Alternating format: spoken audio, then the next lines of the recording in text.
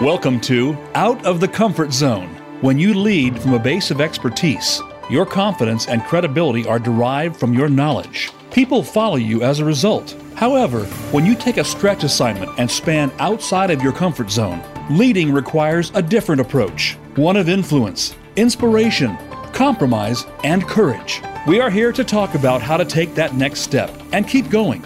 Now, here is your host, Wanda Wallace. Welcome to Out of the Comfort Zone. So let me start with a question. Who out there listening doesn't have more tasks than there are hours in the day or the week or the year to get completed? Or more emails than you can possibly read or respond to, or double and triple booked meetings?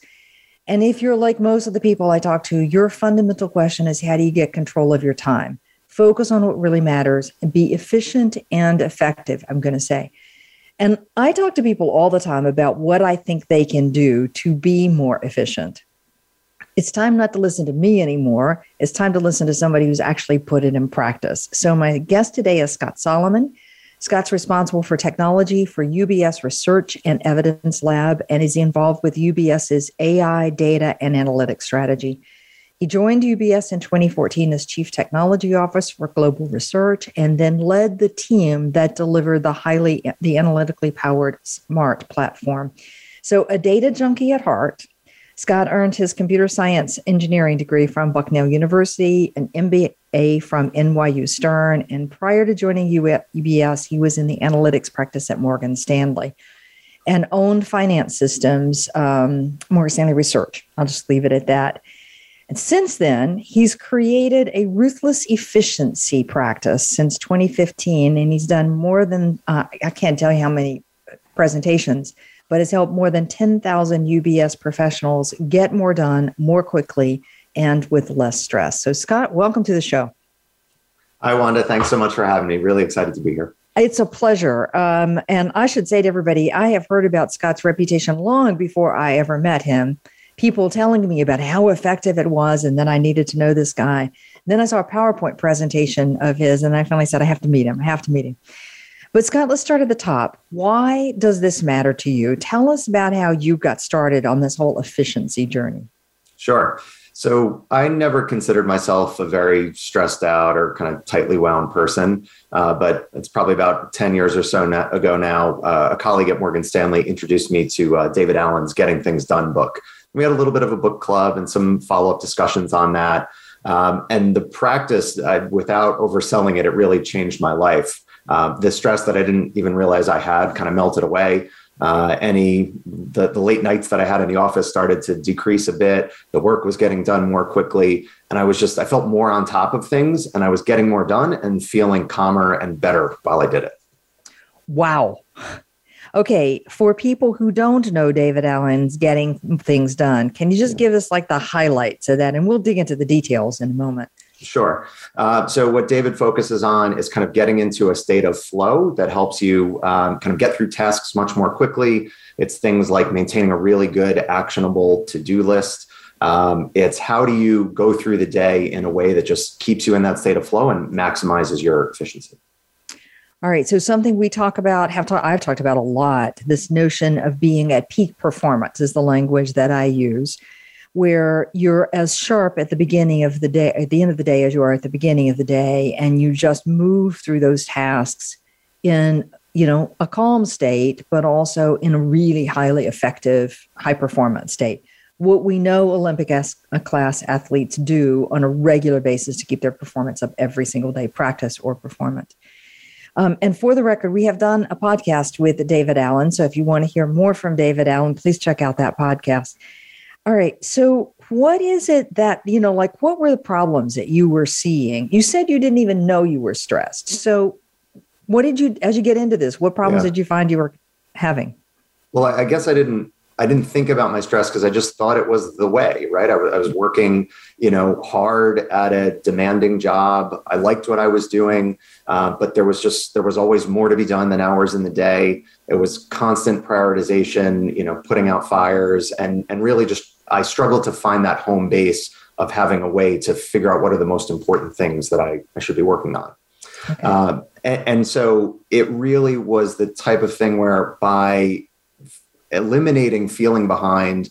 I still worked a lot of hours. That didn't stop. But the feeling of when you get to the end of that long, hard day and it feels like you've gotten a tremendous amount done rather than you just, tread water all day. That's the type of thing that I started to get out of that GTD focused methodology. Okay. All right. Now, you've said it's all about a mindset. And you have some code examples. Tell us about that. Sure. We all encounter these little bits of friction throughout our days that maybe frustrate us. Some of them are bigger and some of them are smaller. So when I think about having this ruthless efficiency mindset, it's about finding things, I call them the rough edges throughout your day. You want to sand them down. A famous example would be, Mark Zuckerberg and his ilk that just wear the same thing every day. Getting dressed is a source of friction. I look at it as frequency, the amount of friction, and the amount of frustration that it creates. So getting dressed may be a low friction activity, but you do it day in and day out. And if you change and optimize that just a little bit, then you can get your day started more quickly, more productively, and move on to the next thing. And that's, in that example, that's why we hear from them that they just always wear the same thing. It's one less thing to think about. Focus on more pressing matters. I've had senior men in various companies say, I don't know how women do it every day because you have to make too many choices in the course of the day. And all I have to do is decide color suit, color tie. The rest is kind of automated.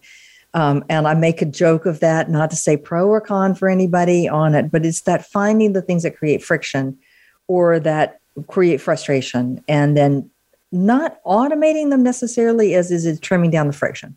Yeah. The example that really stuck with me and kind of convinced me of that is I live in the suburbs of New York City, and I take a train from Long Island into Penn Station, one of the main train stations in New York City. And my commute is a 1 mile walk from the train station to the office.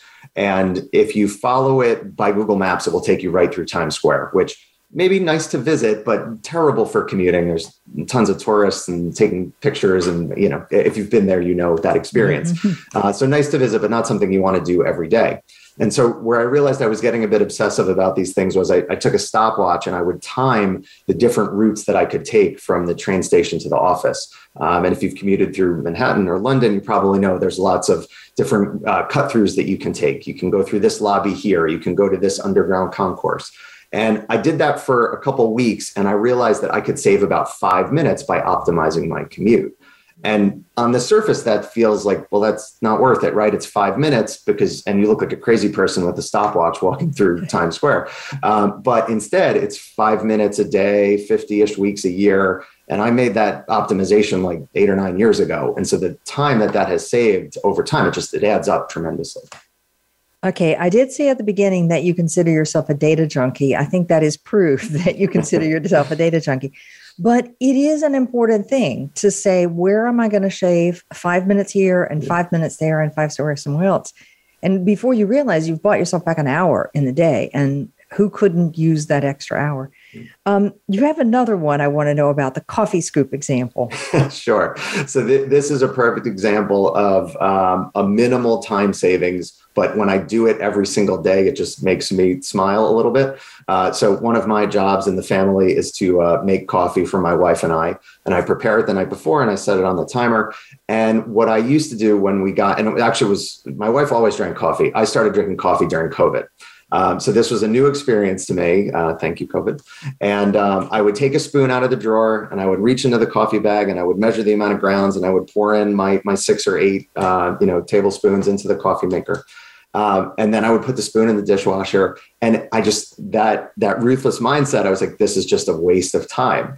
And so what I did was I bought a 2 tablespoon thing, like measuring cup that stays in the bag of coffee. And I open it up. I do 3 or 4 spoons, depending on, how intense I expect the next day to be. And I save, again, that little bit of time. I don't have to clean the spoon. I don't have to open the dishwasher. And it's these minor things. And although that one seems ridiculous, but as you add them up, it's just having that approach and that mindset. It really changes the way you look at every little bit of friction that you encounter in your day. Okay. Well, I can imagine for many people, this is a matter of starting to pay attention to where the points of friction are. And I do know for most people that there are so many points of friction by the time you've actually walked in the office. For most people, your stress levels are at a peak and you haven't even started your day. So eliminating some of these, while they may sound simple or not significant, could actually change your mood.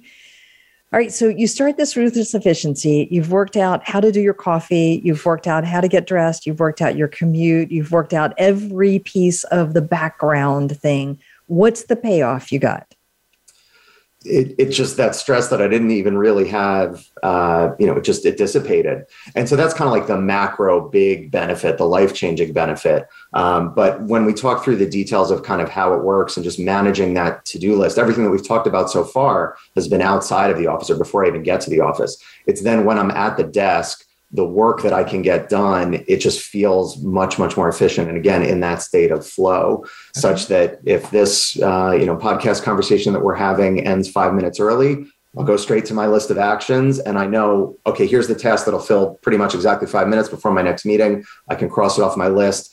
And again, just be able to end the day at a more predictable time and just feel like I'm optimizing the time that I'm in the chair. Okay. All right. So tell us, we got to get into how. What do you do in the day-to-day? So tell us a little bit how you make this work for you. And then I want to talk about the nuts and bolts of your methodology that you've adopted. Sure. So we've talked a bit about David Allen's Getting Things Done, referred to as GTD to most people that are aficionados of it. That was really the kind of the basic start for me, the baseline of it. But I can't, it's that mindset. I can't just leave something like that at face value. So I implemented what I saw in the book. And then I, again, found my own rough edges. Not that there's anything wrong with that general approach, but I believe a key aspect of your own personal productivity system is it has to be low friction for you and you have to enjoy using it. Ideally, you want to be delighted by using it because that creates that feedback loop where you continue to use it. Yeah. And so I read as much as I could about personal productivity. GTD was kind of the Bible, but then I realized that the tools that I had at my disposal were maybe suboptimal. And so I started tweaking and making enhancements to those such that I could kind of optimize that flow once I was working in my task list. Okay. All right. So let me do I guess you're going to do this one too, but a really simple outline of David Allen's methodology, teaching methodology, is that you create a to-do list and you end up with so you've got a big topic, like I've got to get a report done. But there's many tasks to be done to complete that report. So I put every one of those little teeny tasks down so that there's nothing else I have to think about in order to get the report done. And I organize those into longer term and 5-minute tasks, or 2-minute tasks, so that when I have 5 minutes, I know 1, 2, 3 are next up, even if they're on 5 different projects. I've got my 2-minute task list and I check things off. All right, that's the general notion. But walk us through how you use this methodology. So give us the steps, give us how it works for you, just kind of walk us through it. Sure. So a key component of my approach is it's really email. And we've all read articles that we get too many emails. We all do get too many emails. I regularly get phone calls from people saying, Scott, can you do a campaign to tell people to send fewer emails? And I can say, sure, we can do that. And maybe it'll work for half a second, but only those people that receive the campaign will start sending fewer emails, but you'll still get a barrage of emails from everyone and everywhere else. And so what I realized was that you can't stop email. Don't try. You need to kind of lean into email rather than trying to run away from it. And what I found in my years of being in the corporate world, email it's like the atomic unit of work because so much of what we get asked to do comes in via email. And then we have to do the task that's asked of us. And then almost always you then respond to the email and then attach the file or say that the task is done or send some follow-up or something. And yet everyone gets their emails and then they go somewhere else to track the work that they need to do. For some people, it's Post-it notes on their desk. For some people, it's a notebook, pen and paper, or maybe it's a digital means, like they use Outlook tasks, or they use a more advanced project management system or task tracking system. But for me, because so much comes in via email, my belief is if you're looking at some system other than email, you got to take things from email, take them somewhere else, do the thing, and then go back to email. So when things come up for me that don't originate in email, I'm getting them into email. So if my boss calls me up and says, Scott, I need you to file the TPS report or something, I will take that and create an email on that. And I'll use the subject of that email to basically say what the task is. And then the body of the email is any details that, from David Allen, I'm emptying my brain on all the things that I need to do related to that.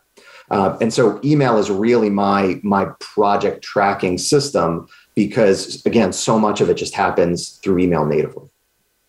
Okay, so that must mean instead of 500 emails a day, you end up with 2,000 emails a day. I have no idea what the number is for you. How do you manage all of these and not get lost in email land? So the first thing is that you need a really good triage process. I like to say you need to be the Usain Bolt of email triage, fastest person in the world. So many times we get sucked into these email black holes where you get this email, oh man, somebody's asking me to do something. Let me get started on that immediately. Or that article looks really interesting and you click on it and you're like, oh, but I got this whole inbox full of emails, so I'm just going to skim it. You don't really get anything out of it. So instead, do that triage process as fast as you can. Do the David Allen approach of you only have 4 options for an email. You can do it immediately if it takes less than 2 minutes. You can delegate it to somebody else if they're more suited for it. You can defer it if it's for you to do, but it's going to take you more than 2 minutes. Or we all get way too many emails, as we've talked about. There's a lot you can just delete. Okay. So do, delegate, defer or delete. But the important part of do is if it takes less than 2 minutes, do it then. Yes. It's that idea of only touch it once if you can. But 2 minutes is not a very long time. And I tell people you really need to be ruthless. And at the beginning, start with that stopwatch of what can I really get done in 2 minutes? Mm-hmm. This is my downfall. I'll just admit every time I have a 2-minute task and I have 5 minutes, I think, okay, great. I got spare time. This will be great. And I touch the task and it ends up taking 30 minutes instead of the 2 minutes I thought it was because something gets broken or added on or whatever. So learning what you can indeed do in 2 minutes is really important. Okay. You said the magic word delegate. We use that word all the time. Most of the people have no clue how to delegate. You've got some advice on how to delegate? The first one is listen for self-delegations. Those are my favorite kind of delegations where somebody sends me an email and in the email they say, I'm going to do X.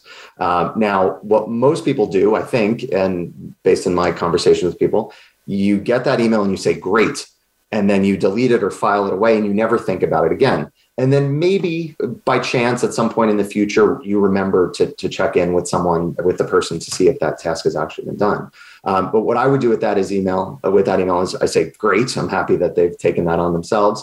And then I take that email and put it in my waiting for folder, which is like my snooze folder, another GTD concept, where if that person says they're going to do it, maybe they haven't set a date of when they're going to do it by, but I know this isn't maybe that important and I'll check in a week. And so then that email is out of my mind. I don't have to think about it, but I'm guaranteed 100% that I'm not going to forget about it. So it goes in that waiting for folder with a kind of an extra view date on it. And then I'll review that when the date comes. I can check in I do a quick mental check. Has the person done that? If they have, great. I could just delete or archive it. If they haven't, then I can follow up. And that's the beauty of where the email comes in. I have the whole email trail for context for myself. I have everything that was said previously. And then it gets even more powerful because then if I send it back to the person, they have the whole email trail as well. And if you contrast that with, I'm going to put it in my calendar to remind myself, or I'm going to write it down on a Post-it somewhere, you don't have that context. And what I've found is we vastly overestimate how much we remember when we create an action. If I write down mom on a Post-it note and then I find it 3 days later, I wonder, what was I supposed to do? Was I supposed to buy her a birthday card or call her to say hi or bake her famous chocolate chip cookies? Instead, if you leave yourself enough context, you have all that and it's much easier to restart the task. because most of the time we don't procrastinate because we're lazy. We procrastinate just because we don't know where to begin. Where to begin? Yeah, I find it's amazing how fast the context goes. And I know the larger the team that I am managing, the more context I need. Like I know my team would always come in and say, Wanda, we need a decision on X. And I'd go, X what? Right. You have to almost train them to say, give me the 2-sentence summary. So my brain has caught up with where you already are. And it's the same with taking an action or a phone call that's scheduled, in 2 days. If I don't have that context, I completely can miss it. So you're right. How do you make it efficient to have that context right at your fingertips where you're going to need it? All right, those delegating to yourself. How about delegating to somebody else? Sure. It depends on your place in the organization, but regardless of junior or senior, there's always people that don't report to you. And so it's about having a conversation. If that person works for you, well, then it's an easier conversation because they're kind of required, if you will, to do that task. For me, anytime I'm asking anyone to do anything, context is the key again. You want to help them understand why they're doing this, what the benefit to either themselves or their manager or the team or the organization is for doing it. People often tell me, I get tasks delegated to me, but my manager didn't say when. So be more descriptive about when things are due. You may not think that that's very helpful, but it's super helpful to the person that's receiving the task because then they can prioritize it. And just in general, the more context that you can give, the better. It's almost certainly going to lead to a better outcome for the task and your satisfaction with what you're asking of them. Right. Okay. All right. So we're going through the email, Usain Bolt style. Yes. We either do it if it can be done in truly 2 minutes or less. We delegate it either to myself or to someone else. And if to myself, then I put it in the waiting for folder. What do you do when you've delegated a task to someone else? You send yourself an email to check on or some other variation? Essentially, yes. Outlook has a nice feature that most people don't know about where you can change the subject of the email. So in that case, what I'm actually doing is changing the subject of that email. I have a little code that I use, WF for waiting for, and then the date that I'm going to review it, and then who am I waiting for, and what am I waiting for them to do. That way, when I look at that waiting for folder, I can see everything in chronological order. And then when I look at that folder, in 3 days, I can see it just the list of tasks that are kind of, I like to say, ripe on the tree to be picked for that day. Right. And so at any point in time, if I was to look right now, I might have 50 things in that folder. But when I go in and look at it by date, I know there's only 3 things that are ripe and are ready for me to review. Right.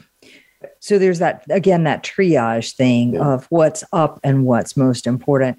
All right, Scott, this notion of, so defer means I'm going to do it, but it's going to take longer than 2 minutes and I got to wait to another time. Yeah. But what most people are telling me is that there is no time to defer it to, this meeting. And when do I get my work done? What's your secret there? So the thing that I am always, careful to tell people about this approach is it will not make less work for you, but it will enable you to get the work done that you have to do much more quickly and efficiently and hopefully happily. So I am a bit of a fan of blocking time in the calendar so that, people can't overrun me with meetings. But the way that I see most people do that, I would say is suboptimal. They block time, 48 hours out for task X. And then they get 48 hours into the future and they look at that block of time and they say, task X, I got 16 things that have come up since then. I wish I had time for task X, but it's really not the thing that I need to do right now. And I would say that in general, we're pretty bad at predicting what is the most important thing for us to work on in the future. So instead of blocking time for a specific task, you just block time and say, do tasks or check actions folder, whatever, aligns with your terminology. And then when I go to that time, when that time block comes up, I go to my actions folder, which is my task list, and it has my priority sorted items 1 through 4. And I can very quickly look at the most important things that need to be done. And I have complete confidence that I'm not missing anything and I'm using this time as effectively as possible. Okay, priority sorted. I like that. How do you do that? So I have 4 buckets of priority, and I've tried having fewer, and I've tried having more. And I would encourage anyone, whatever number works for you. The number's not so important, but you need to have a fairly rigid kind of category for each of those 4. So a 1 is something that for me, it absolutely has to be done today. And so the way that I used to use that, especially when I was in the office more, I would have to take that train back out to the suburbs. And I had young kids at the time. And I was coming in early enough that I did not see them in the morning. And the category for a priority 1, what the test was, is it worth missing seeing my kids to put them to bed? That's something that absolutely has to be done today. And at any point in time, there's maybe 1 or 2, maybe 3 of those. If you have 10 priority 1s, you're probably doing it wrong. Priority 2 is that is where it's core to my job, but it's not urgent. So I need to do it. There's no debating that, but it doesn't have to get done today. Priority 3 is something that I definitely do need to get done, but I'll get to it at some point. And then a 4, as David Allen calls it, it's a someday or maybe. So I have some things that I'd like to do. I like to listen to music when I work. So I'll keep track of like some music or albums or playlists that I want to listen to because I don't want to forget it. But if I don't ever do it, it's obviously not a problem. Okay. All right. So done today. And it's so important. I have to miss seeing my kids in the evening. That's how critical it is. I think some of us don't have good judgment on that one, just for the record. 2, it is important. It has to get done, but it doesn't have to be today. So some reasonable time period. 3, I do have to get it done, but at some point down the line. And 4, maybe not. I would argue maybe not is often. And I know some people look at the someday list and often just delete. Like to just say, I've waited 3 months. This is not clearly all that important. Delete until it changes. And that feels really good when you do that. And that's okay. Yeah, I agree with you. And I know I end up with a whole long list of, geez, I shoulds, which are basically someday, maybe. And someday, or eventually I will get through and just scratch those off because if they haven't become more important, they're not going to be that big deal. All right. Now so you put all of this into email so that you're tracking it in very specific emails. So you've talked about a waiting for folder. You've talked about an action folder. Are there other folders that you use routinely? So I have a whole slate of kind of archive folders, could be by project or by work stream that I work on. But for me, it's really inbox, actions, waiting for, and then these archive folders and then deleted items. Right. Okay. So very simple. All right, cool. And you also said block time on your calendar, but don't block it for a specific task. Block it so that you're constantly adjusting the priorities of what is it today that is most urgent. Okay. And that creates that feedback loop of making sure that your actions list is the one place where you keep everything. And I think you said it really well in the beginning. One of the things that's in that GTD approach is getting everything out of your head.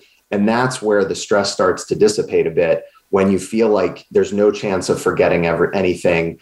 And you get to be 100% present, whether you're on the beach on vacation or at your kid's football match, whatever it is, or just working on a really important client pitch. You're not getting distracted by all the things running through your mind. Right. This is a piece that I think most people way underestimate. So I watch an awful lot of very, very smart people who go through their career for the first half of their career, and they can hold everything they need to remember to do in their head. And then they take on a bigger job or a bigger role or a bigger team or something and suddenly struggle to remember everything. But they've not developed these habits of keeping track. So now half their mental capacity is used up trying to remember the things from the 15 meetings that they've done today, let alone the 150 emails that they needed to pay attention to. Their brains are exhausted at the end of the day just from trying to track all of that. And David's notion is quit using your brain that way because holding on to information chews up working memory. And so I can't think efficiently. And no one will believe it until you make them adopt a system and live with it. And then they go, well, why didn't I try this long ago? So Absolutely. Yes, that's the general principle behind it. Okay, so we've talked about the email and the triage. What do you do about these lists? Do you actually keep lists? And how do you go about doing it? Sure. From your email. So those emails, those lists, they live in my Outlook, in my email inbox broadly. And then sometimes I am blocking time to go through tasks, but I'm in and out of that folder many times a day. And then there's also this concept of a weekly review, which is at one point in the week, I do it Friday afternoons to declare victory on the week that just happened and set myself up for success for the week ahead. So I have a recurring set of tasks that I do every time. It's some silly stuff like I erase the whiteboard in my office and I clean all the junk off my desk so that I have kind of a clear workspace for the next week. But it also has some really impactful stuff. Like I go through the calendar for the week that just finished, see if I missed any actions. And if I do, I would turn those into actions or waiting fors if I'm waiting for people to follow up on things. And then maybe the thing that helped me the most is I look at the calendar for the week ahead. And if I have that really important presentation Tuesday, let me create an action for that. Let me maybe wake up a little bit early on the weekends before the kids get up to spend a couple hours on that to set myself up for success for that week ahead. And in speaking with people, I've heard of this term I think they call it the Sunday squirmies, where you're trying to, go to bed Sunday night, you can't quite fall asleep. It's not, fear of the week ahead or dread or anything. It's just that little bit of unsettledness of being unsure of what the week is going to bring. And I never really had that kind of in full effect. But once I started doing this weekly review and kind of preparing myself for the week ahead, I sleep like a baby because I'm always 100% confident that anything that's in my purview, it's in the system, and I have confidence I'm not going to miss it. Yeah, it's that fear that I'm going to miss something or that I didn't pay attention or I didn't get the detail or whatever. I think that adds a lot of stress to people. So yeah. I want to focus a little bit on a minute about the importance of clearing your desk and wiping the whiteboard. So why is that important? It just clears your headspace. I wish I had some robust study to cite, and maybe you have it, Wanda, but just having that kind of clear workspace, I've just found that if I'm trying to work something out in my head or have somebody in my office, if the whiteboard doesn't have space on it, chances are I won't use it. I won't take the time to erase it in the meeting. So what I found was if I erase it on Fridays before I come in on Monday, then I'm just much, much more likely to use it. And it also is a really great opportunity. I have pieces of paper on my desk right now. Those are not in the system. So at the end of the week, I am guaranteed that I'm going to clean up all the snippets of paper on my desk and turn those into actionable actions to make sure that nothing gets missed. And that also becomes really powerful, especially in this kind of hybrid work environment where I never have that, I left it in my notebook on my desk. It's in the cloud, it's on my computer, and I can access it whether I'm in the office, visiting a client, or at home. Yeah, that's the beauty of having everything in a cloud system, whatever form you want to use it in. Yeah, physical paper, you have to remember to carry it with you. And if you decided that you're going to the office next day and then changed your mind, you're stuffed. One of the people, Neen James, somebody else I've done a podcast with, who's another time efficiency expert, says, and David Allen may say the same thing, if things are on your desk, they distract your focus. So, yeah, and we know that every time your focus is distracted, you are losing at a minimum 18 minutes and maybe more. So that breaks up your flow. You're out of the groove of what you were thinking and trying to do, and you remember, that thing. So clearing the desk is like clearing your mind space to say, I am now ready. So I find it interesting that you have found that that's necessary on a Friday and making sure all the pieces are documented where they need to go. And this isn't a new approach. Talking with top salespeople that I've worked with, a lot of them have that kind of Sunday night ritual where they set their goals for the week. I'm going to talk to this client. I hope to bring in this many of sales, whatever it is.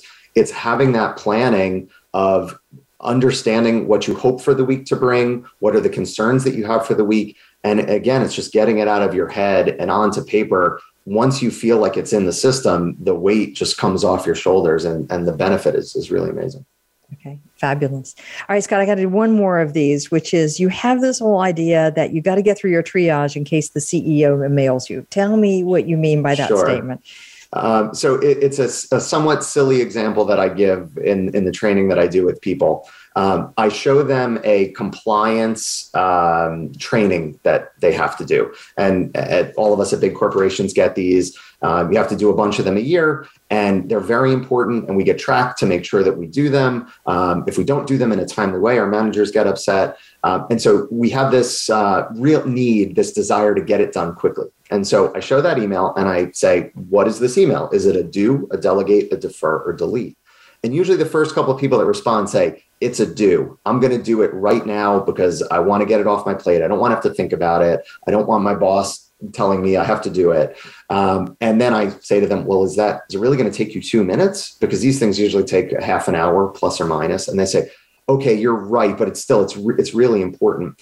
And I call that a black hole email, because as soon as you decide to engage with that email, you're clicking away into something else. And again, you're sucked away from your inbox triage for 30 minutes or so.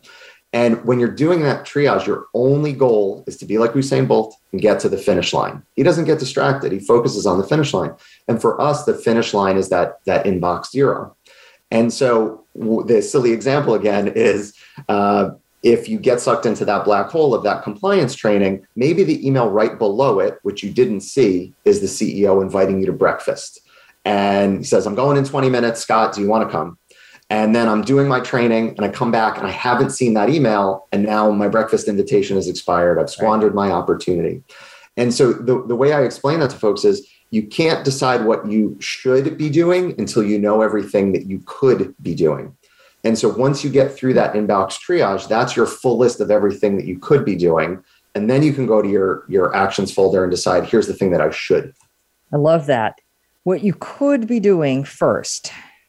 Then you decide what you should do. Yeah. Love it. I love it. So you were focusing on the one that really matters. All right, fair enough.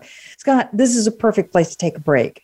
So my guest today, Scott Solomon. Scott, as I've said, is responsible for technology for UBS Research and Evidence Lab, and he does a whole host of other things in the data and analytics and AI space for UBS. Scott's passion, apart from his day job, is efficiency, what Scott will call ruthless efficiency. And we're going to be back to talk about more tips that Scott has to say about how to make yourself more efficient. We'll be right back.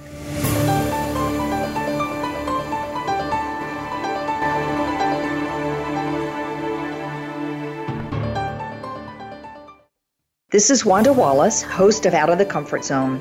Do you find yourself in a role where your team knows more than you know? Are you struggling to see how you now add value? For years, I've coached leaders who have moved beyond the comfort zone of their expertise and have developed a methodology to help them make the leap and go on to do more. All of those tips are now packed into my new book, You Can't Know It All. Visit our website at leadership-forum.com or tune in to Out of the Comfort Zone for more insight. If you want more information on the articles, books, coaching, and seminars we offer, go to our website at www.leadership-forum.com. You're sure to find some helpful links, videos, and more to help you create a winning strategy for your organization. Leadership Forum, helping organizations get it and keep it. Hi, I'm Wanda Wallace, host of Out of the Comfort Zone. We have some amazing guests with some incredibly good ideas about how to take your leadership to the next level. But I find people are looking for more practical ways of implementing those ideas. So we've created an individual subscription service specifically to focus on how to apply. You'll find more about that at www.outofthecomfortzone.com. We have 2 additional subscription services, one for the social group that want to exchange ideas and perspectives with a group and talk about career advancement. And we have a master's level for people who want to take a deeper dive, all on outofthecomfortzone.com. We hope you'll join us. When it comes to business, you'll find the experts here. Voice America Business Network.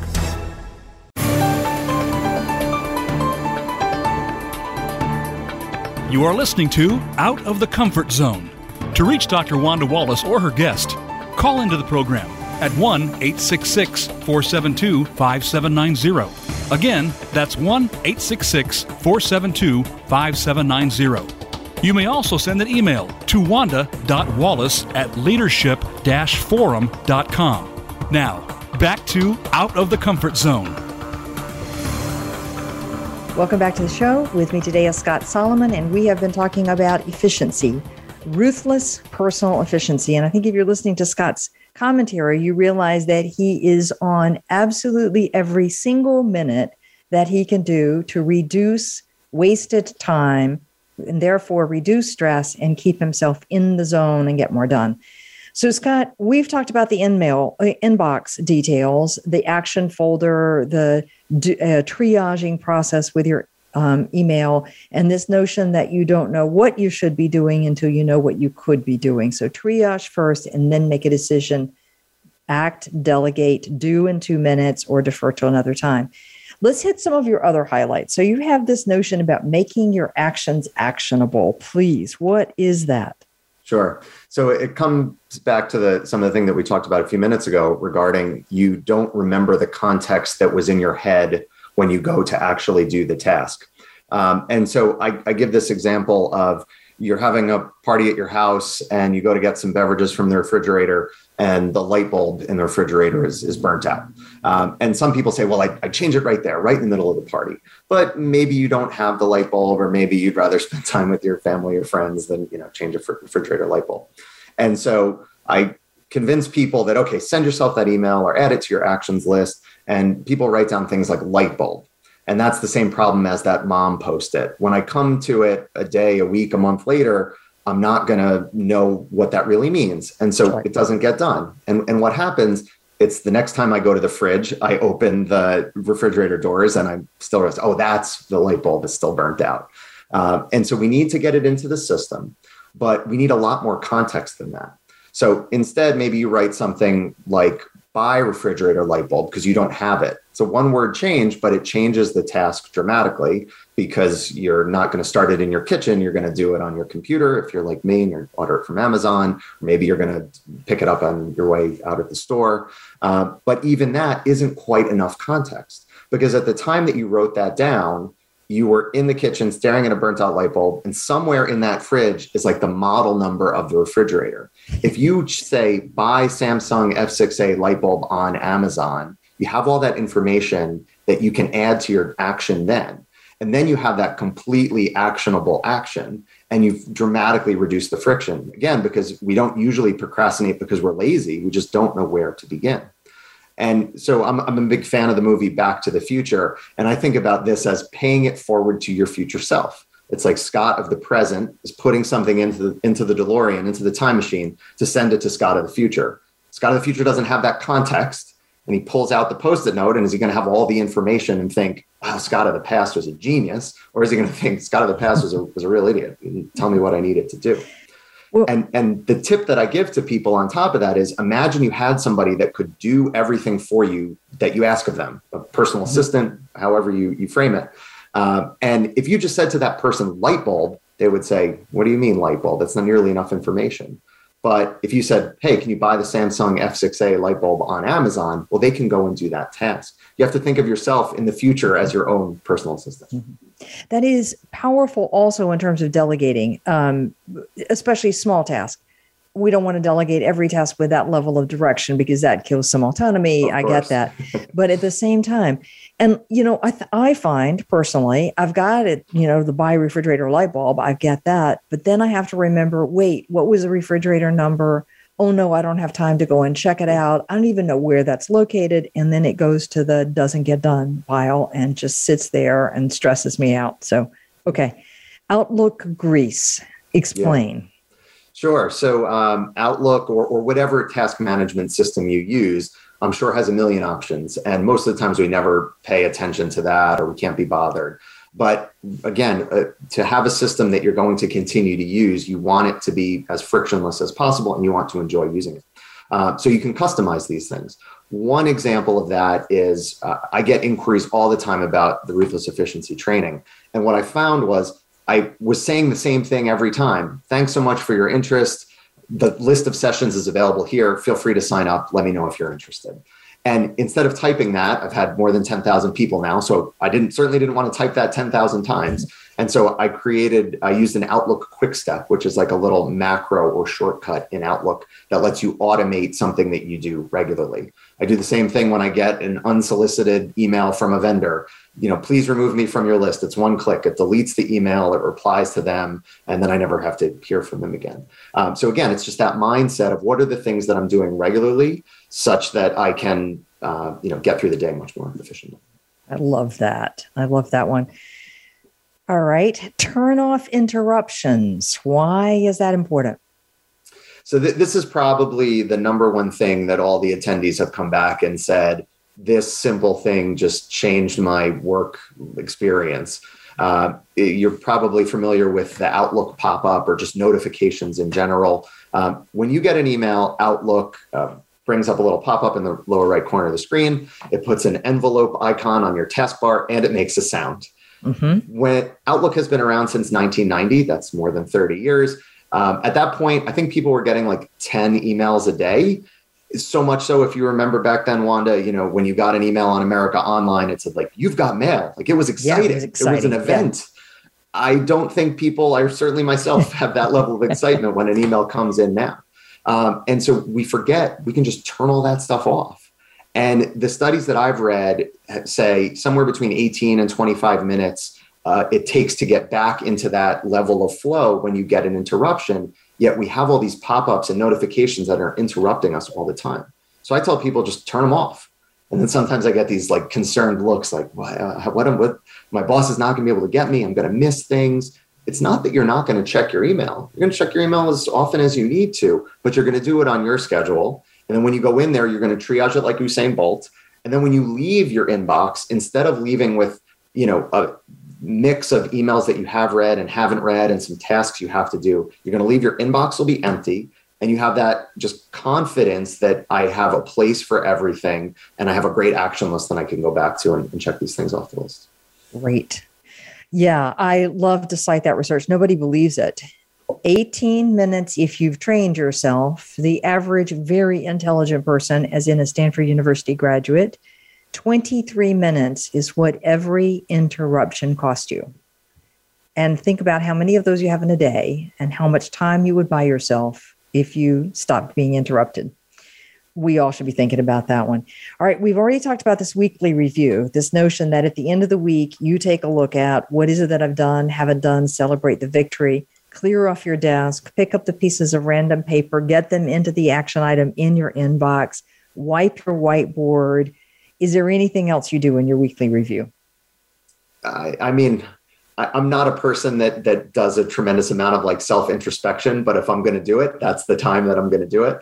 And I just think about really what's worked well in the week and what hasn't. And just by taking a moment and honestly, a scheduled moment to do it, I make sure that I'm ready to go for the week ahead. Right. I often say to people that I'm coaching that are trying to change a habit in one form or another, that a Friday check-in, how did I do on this? Red light, green light, yellow light, and 5 minutes. What worked, what didn't work? What do I need to review with my coach whenever we talk again can be enormously helpful in making progress on those sorts of things. People always ask me for my weekly review list, and I say, I'll give it to you, but it's personal. You should come up with the list. So what are the things that you need to do to be happy about the week that just happened? Right. And be prepared so that you're clear in mindset. You actually can focus when you're at home and you feel like you've relaxed. All right. You say people make a mistake doing inbox skimming. Explain. So it comes down to, I'll go back to the example of, you get the compliance training and you don't know that the CEO has emailed you as well. And people say to me, well, Scott, that's not accurate, right? When I come in, I just scroll up and down in my inbox and look to see, has my boss emailed me? Has an important client emailed me? Has the CEO emailed me? And what that does is, that typically leads to the people that have hundreds or thousands or 10,000 emails in their inbox because they can never get through it all. And your inbox really only has one purpose. It's for things that you haven't seen yet. And think about it like the old in tray in an office. Something comes into the in tray. You don't leave it in the in tray. You decide what you're going to do with it. You put it in its place and then you move on because you know that the inbox, that in tray, is only for things that you haven't seen yet. But we seem to have lost that when it comes to email. People just use their inbox as kind of their task management system, but it just leads to this skimming where I'm just picking and choosing which emails I'm going to open. And what that leads to is reading and rereading the same emails over and over again, because you don't know if you've read it or not. Or some people play games with, they then mark an email as unread. Just touch it once, decide, is it do, delegate, defer, or delete? If it's an action you have to do, get it into your actions folder, and then you'll address it in the appropriate priority. It's interesting. When we dealt with paper as opposed to all the electronic stuff, the advice on efficiency was to touch every piece of paper one time. And it's a very interesting challenge to not pick up the piece of paper, put it down, pick it up again, have to read it again, decide what to do with it. Then, and what you're saying is the same thing, but with your email. Touch Absolutely. It one time. If it's deferred, it goes into that folder that you've got to action with a thing to action on in the context. I love that. Okay. Now, you also say one of the mistakes that people make is they don't stick it out. Yeah. You mentioned habits before. That this is a habit. It is the habit of when I go into my inbox, I'm not going to leave my inbox until it is done. And I'm not going to get sucked into that black hole. This is where the weekly review helps, especially in the beginning, because if you get behind a little bit, it's that time where you can kind of play catch up. And I promise you and everyone that's listening, the feeling of an empty inbox is tremendous. And once you get that habit, I mean, all the research on habits is, well, Wanda, it is, you need the trigger, you need to take the action, then you need the reward for it. The reward is that little bit of dopamine you get of, oh my God, I'm aware of everything and I have nothing left to do right now.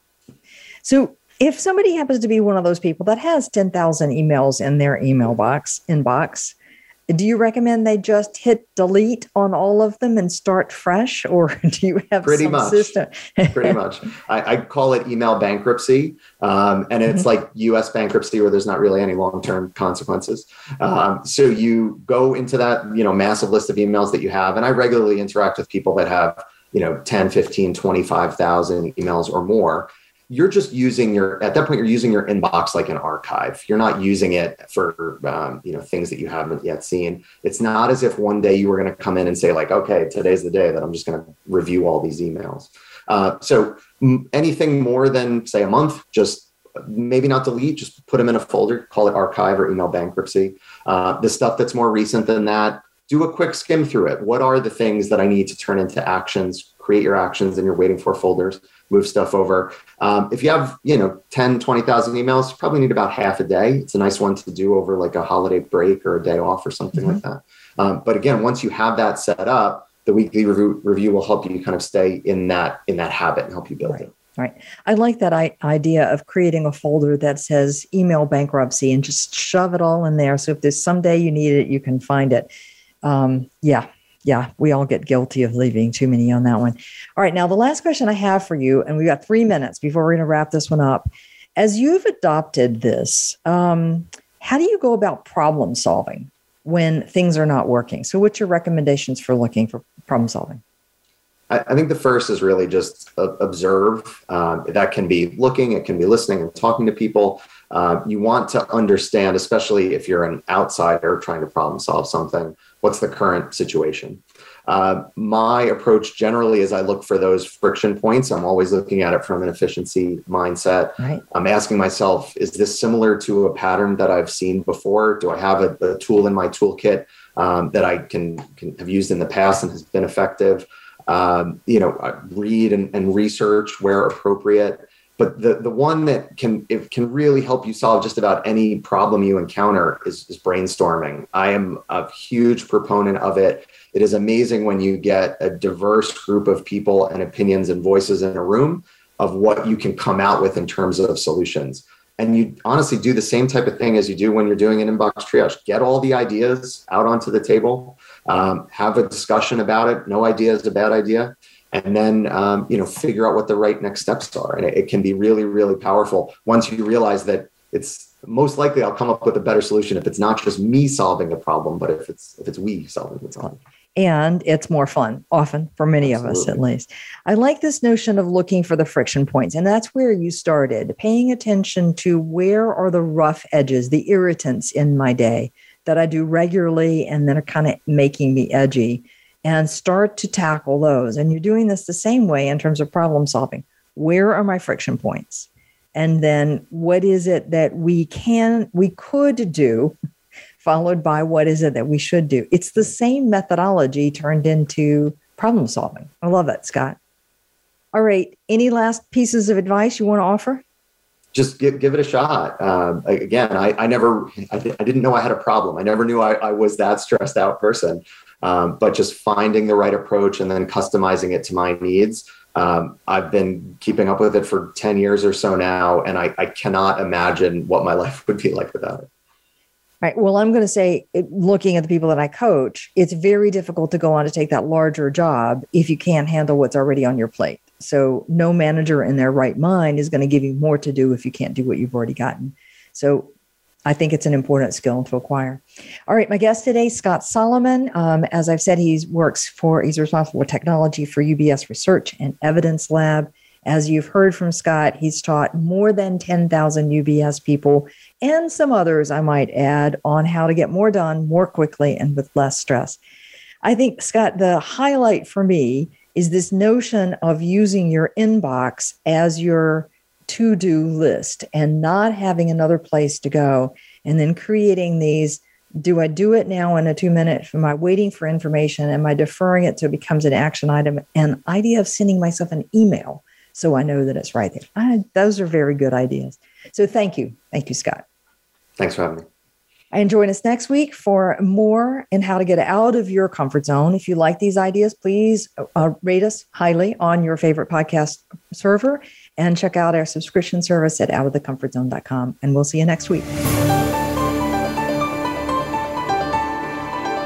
Thank you for joining us today. Tune in for another edition next week with Dr. Wanda Wallace on the Voice America Business Channel. Reach outside your comfort zone this week.